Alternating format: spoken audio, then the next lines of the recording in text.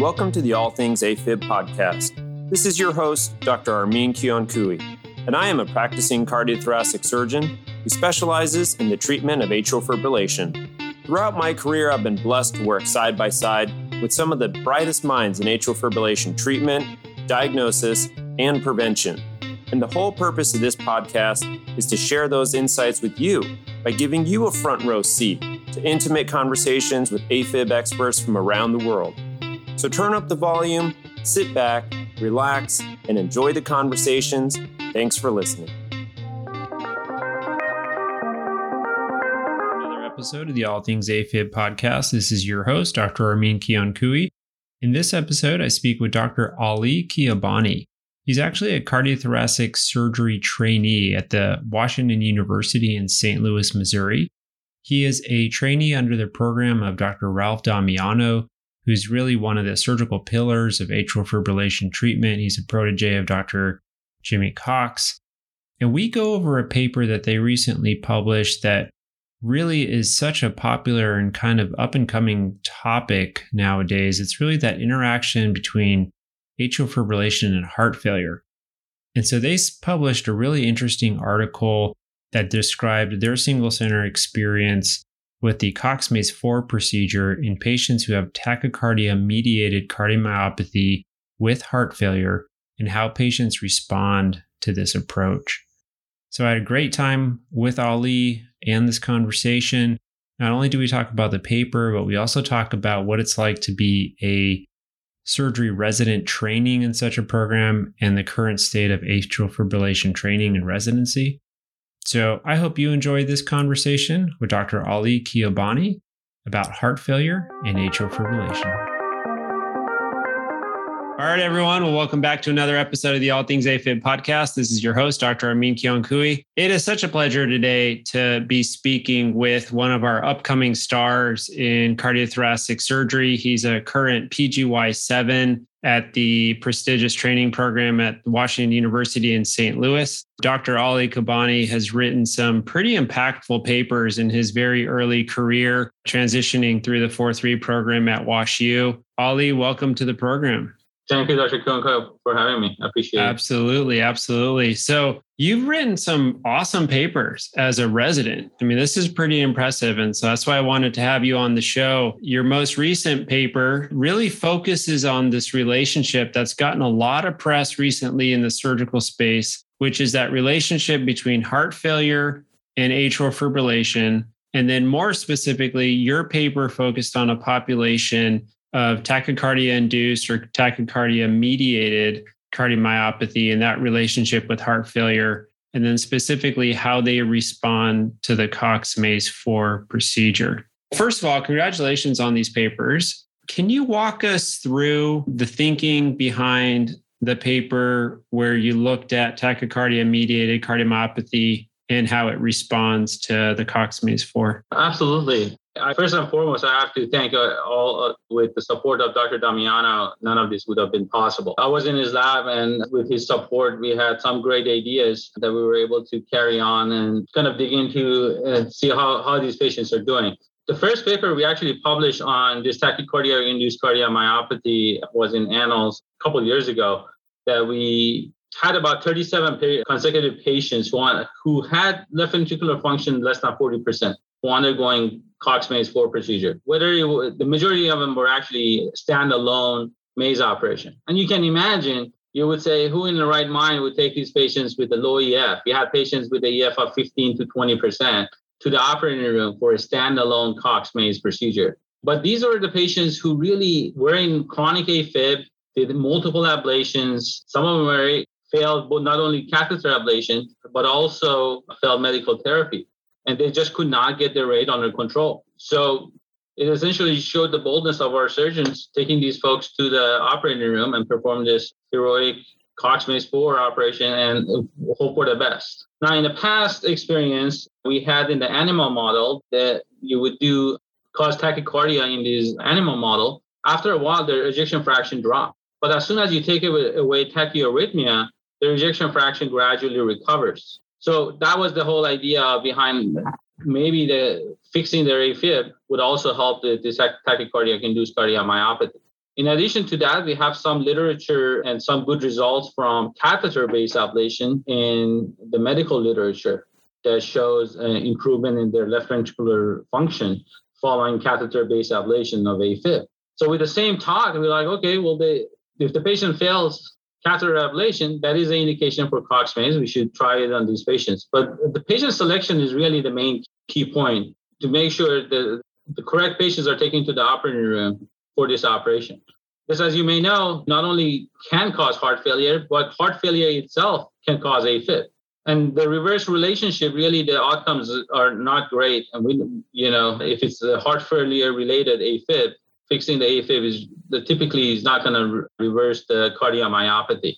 So based on the literature review, we have selected the patient population based on their left ventricular end diastolic. If it's super dilated, I believe if it's more than 61, that is considered dilated cardiomyopathy as opposed to tachycardic-induced cardiomyopathy. All our patients underwent MRI, gadolinium-enhanced MRI. That again is also based on the medical literature that if there is a presence of fibrosis, very unlikely that putting these patients back to sinus rhythm, it will improve their outcome or ejection fraction. So when we excluded all of those, when we take those patients with almost no gadolinium enhancement, which correlates to the amount of fibrosis they have in their left ventricle. And when we look at their left ventricular and diastolic dimensions, as long as they fit those criteria, we consider those patients tachycardic-induced cardiomyopathy, and we'll take them to the OR. Now, we had, like I said, 37 patients took into the OR we considered low EF as EF of less than 40%. Our lowest ejection fraction was 15%. Our mean ejection fraction was 32%. We took them to the OR, and the majority of the patients had either class 3 or 4 classification. And great result. Essentially, the freedom from atrial fibrillation and atrial tachyarrhythmia was very, very similar to the rest of our cohort. In terms of their left ventricular function, they also dramatically improved up to 22 months of follow-up. I think our median follow-up was about 22 months with significant improvement. The lowest ejection fraction after the Maze procedure was 40%. So that was automatically above our cutoff to consider someone a low EF. So all patients had significant improvement in their ejection fraction. And not only the ejection fraction, but also their NYHA classification. Right. I mean, you make so many important points there. I want to kind of tackle them one at a time.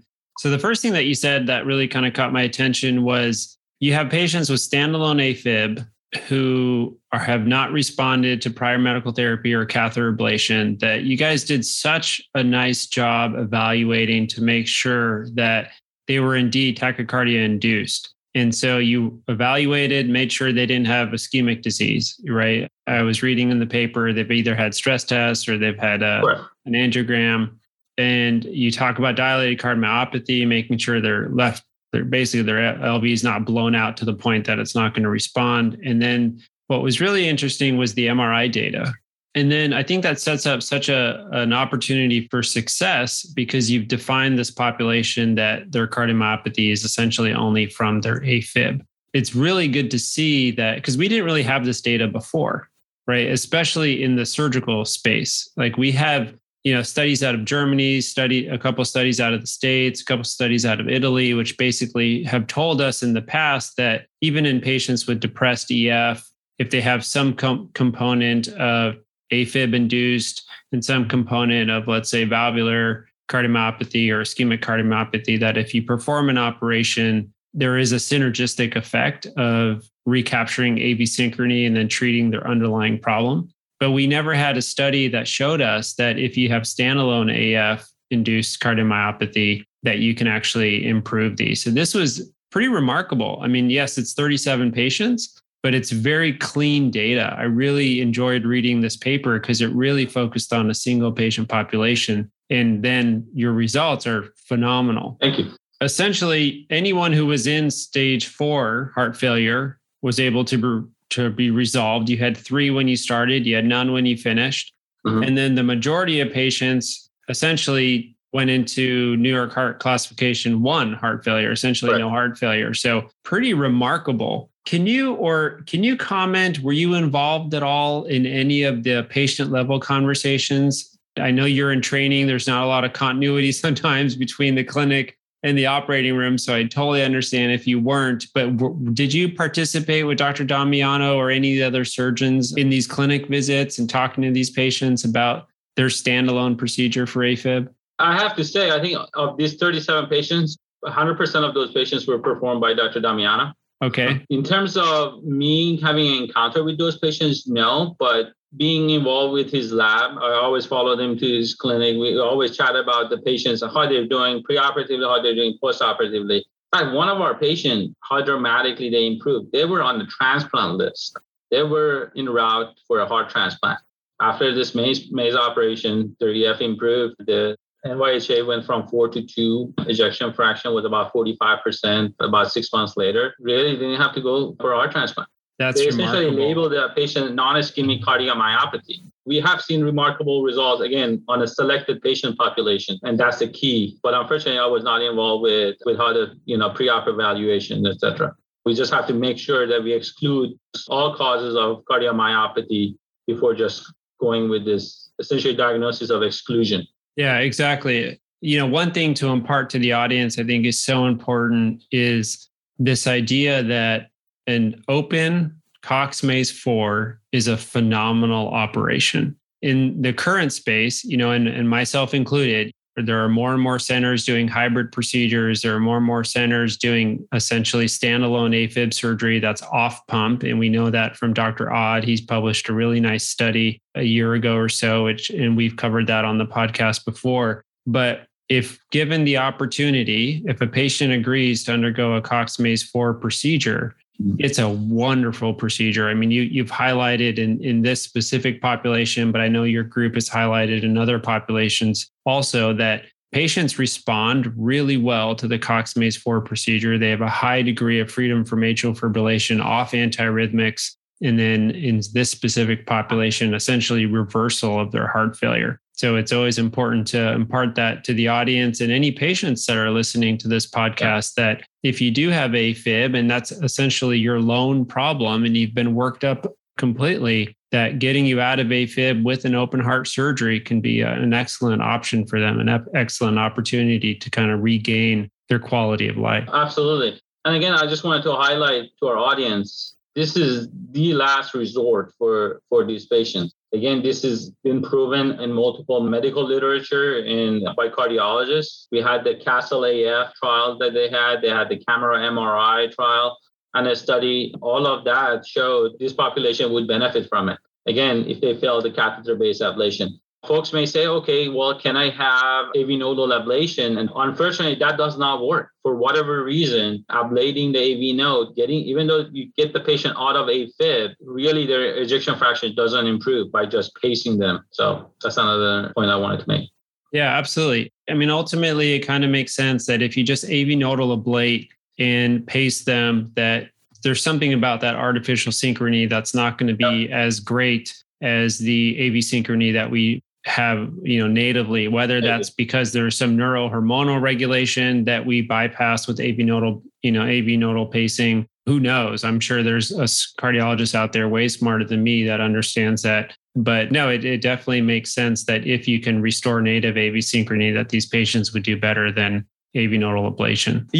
What's remarkable too is we've learned from the catheter-based data, especially like you had mentioned, Chimera MRI or even Castle, that you don't need to necessarily restore patients back to 100% normal sinus rhythm all the time. We've learned that just by reducing AF burden, that patients improve. Can you talk to us again about your results as far as normal sinus rhythm on and off antiarrhythmic medications in this specific group? You mean in the heart failure patients? In your tachycardia paper. From what I remember, you were very successful. Yeah, absolutely. So I think our overall freedom from atrial tachyarrhythmia was 94% 2 years. We had 97, 97, 94, 94 at 3 months, 6 months, 12 months, and 24 months. And off antiarrhythmic drugs, at 3 months, we have 77%, but I'll get to you why. But then at 6 months, we have 93%. At 1 year, we had a 94% at 2 years. These are patients off antiarrhythmics in sinus rhythm.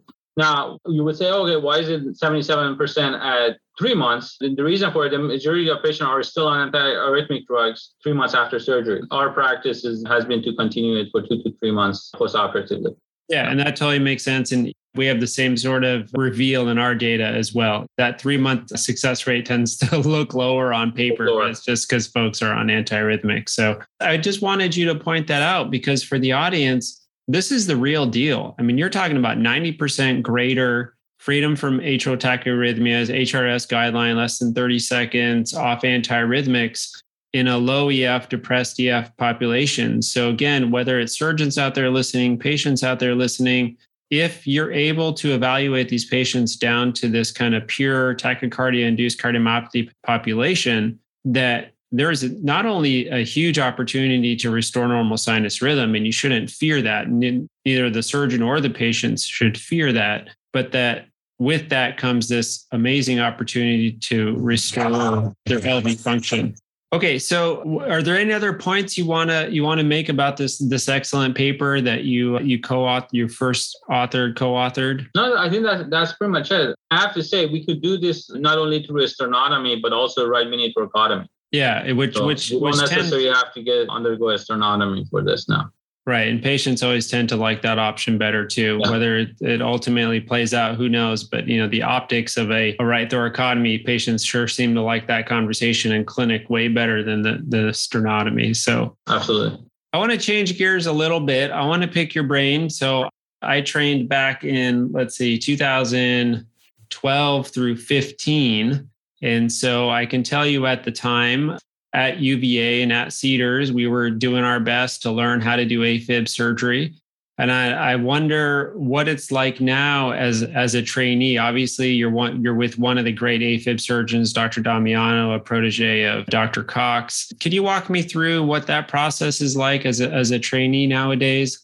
Yeah, absolutely. So I'm not sure. So I guess the number one question is, do we all get very similar experience and or training across the board in different institutions? And the answer is no.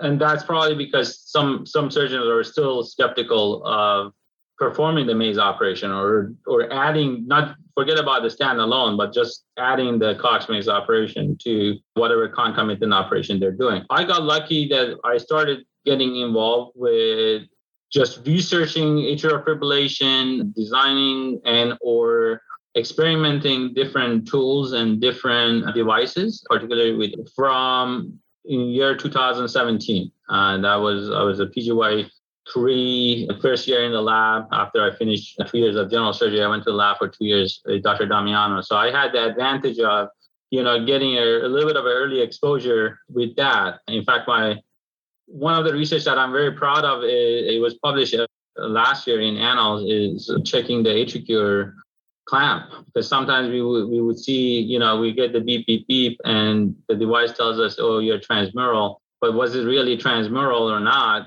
We tested in the explanted heart, cardioplegically arrested hearts that were being rejected for heart transplantation. We would go, regardless of the timing of the day, for procurement and procure this heart, bring it to the lab and test this clamp on. We would make exactly the same Cox-Maze IV lesion set. So that was probably, I would say, the closest I got as a surgical resident to performing the Bi-Atrial Maze operation on a heart, which was great because, no matter how many videos you see, Cox-Maze operation, even though it's, you may think it's easy, it's not easy. Bi-Atrial Cox-Maze, at least for me, it wasn't easy. It took me 2 hearts to, at the end, the third heart, I was like, oh my God, now I get it. The training for it is important. And I think with the support of the industry, we are able to get more people attracted and get more people trained to be ready to perform this operation. Absolutely. So, okay. So that's new information to me. So it took you about 3 hearts, ex vivo hearts to kind of completely grasp the Cox-Maze IV lesion set. In ex vivo. Ex vivo, right. Okay, so I'm going to pick your brain a little more. So where are you now as far as performing in vivo Cox-Maze IV. We just did a sternotomy, concomitant mitral Bi-Atrial Maze with Dr. Damiano. We finished about 4 hours ago. So I get it all now. It's amazing. In terms of the training, depending on how sick the patients are and how fast we have to come off pump, obviously, and also depending on where you are with your training, you get to do different parts of it. But I would say coming from this program, all our fellows would be comfortable performing the Bi-Atrial Maze. That's great to hear. Maze operation, yeah. He goes through every step. We have a lot of videos published both in CTSNet, everywhere else, and almost every national meeting, we have some sort of influence on the arrhythmia surgery. Absolutely. Can you remember about how many cases it took you to kind of feel comfortable doing the Cox-Maze IV on a patient? I don't think I'm still comfortable. I still have 2 more years of training to do. So yes, by far, I wouldn't do it with myself. So I wouldn't do it to my patient. Gotcha. So, understood. But I think if I have a mentor like Dr. Damiano is standing behind me, I think I would be able to do about 60% of the left-sided lesion and 100% of the right-sided lesions on my own. That's excellent. That's great. No, you're totally right. Unfortunately, in our training programs nowadays, there aren't a lot of AFib zealots who are out there teaching. It definitely is a kind of a niche practice, if you will. And, programs like WashU are just invaluable because of people like Dr. Damiano and all the trainees, because ultimately, in this space, we need more surgeons who are not only interested in AFib surgery, but who can perform it well. And so, we know that, we expect the population of AFib to double by 2050. There's going to be 20 million patients out there with AFib that need to get treated. And by one way or another, whether it's medical therapy, catheter ablation, surgery, and we are learning more and more that the earlier we intervene on these patients, the better. So we definitely need surgeons who are going to be capable of providing these skills. So what's on the horizon for Dr. Khiabani? Obviously, you're still in training, but I would love to hear about any projects you can talk to us about. Well, what are you and Dr. Damiano looking at moving forward? As of right now, I think my next project, it probably won't be AFib related. Probably looking at to see how our valvular surgery patients are doing. Different approach, right mini versus sternotomy. But in terms of AFib, when you have that 2 years in the lab, you get very good exposure. You see a lot of the outcomes. And it's good because you'll be able to mentor the more junior research fellows who come into the lab.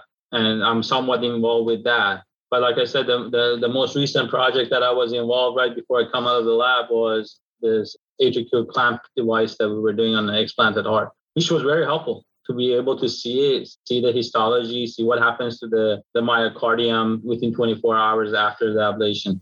Right. And that's been a practice changing study, which must be pretty cool to be part of. I heard. Yeah. Yeah. I remember the AtriCure course that I was with Dr. Damiano that day. I can't remember where we were, if it was in Chicago or where we were, but he was there and he did a presentation on the data, kind of a breaking news, kind of, up to date. From that day, it changed practice. Since those results came out, we've all been doing the double clamp. Double clamp, yeah. It's affectionately known as the Damiano double. And is that right? Yeah. And so we've all been doing that. And, we hope that it provides an added benefit to the patients. Yeah. So, we saw a dramatic change. If we can see things histologically and on a staining, I definitely think it would correlate to electrical conductance. Unfortunately, we can't check the electrical conductance, right, 24 hours later, unless you do it like an animal study or something like that. Right, absolutely. But the problem is that in an animal study, there's really no myocardial fat. So it's hard because it's hard to experience it because with a single ablation, almost all of them are, in fact, 100% of them are transmural. Right. No, you're right. And, we're looking at some interesting data now, again, using that single clamp versus double clamp in our hybrid population, because we are able to map them at the second stage. They all get endocardial mapping at the second stage. Oh, is that right? So that's right. So we're able to, so we're able to evaluate the clamping technique. So we have an abstract in right now. So unfortunately, I can't reveal that data here today, but hopefully we can talk about that moving forward. So, well, shoot, this has been awesome. Again, congratulations on making such a huge impact early on in your career. I know we all look forward to see what else you have on the dock and what you have coming up with publications. You only have a couple more years of training. So I'm sure when you finish at WashU, you'll be a fantastic AFib surgeon and global surgeon in general. You have so many great mentors there. So thank you for your time. Thanks for coming up on the program. Dr. Kiankhooy, I got to say one more thing. Absolutely. Whoever is interested in doing the maze, I may be biased, but when I look at our own data, Bi-Atrial Maze is by far superior just doing a very limited maze. So I think that's another emphasis. I think the audience, I'd like to share what I saw in the lab. When you see all the data is data. You just have to go with it.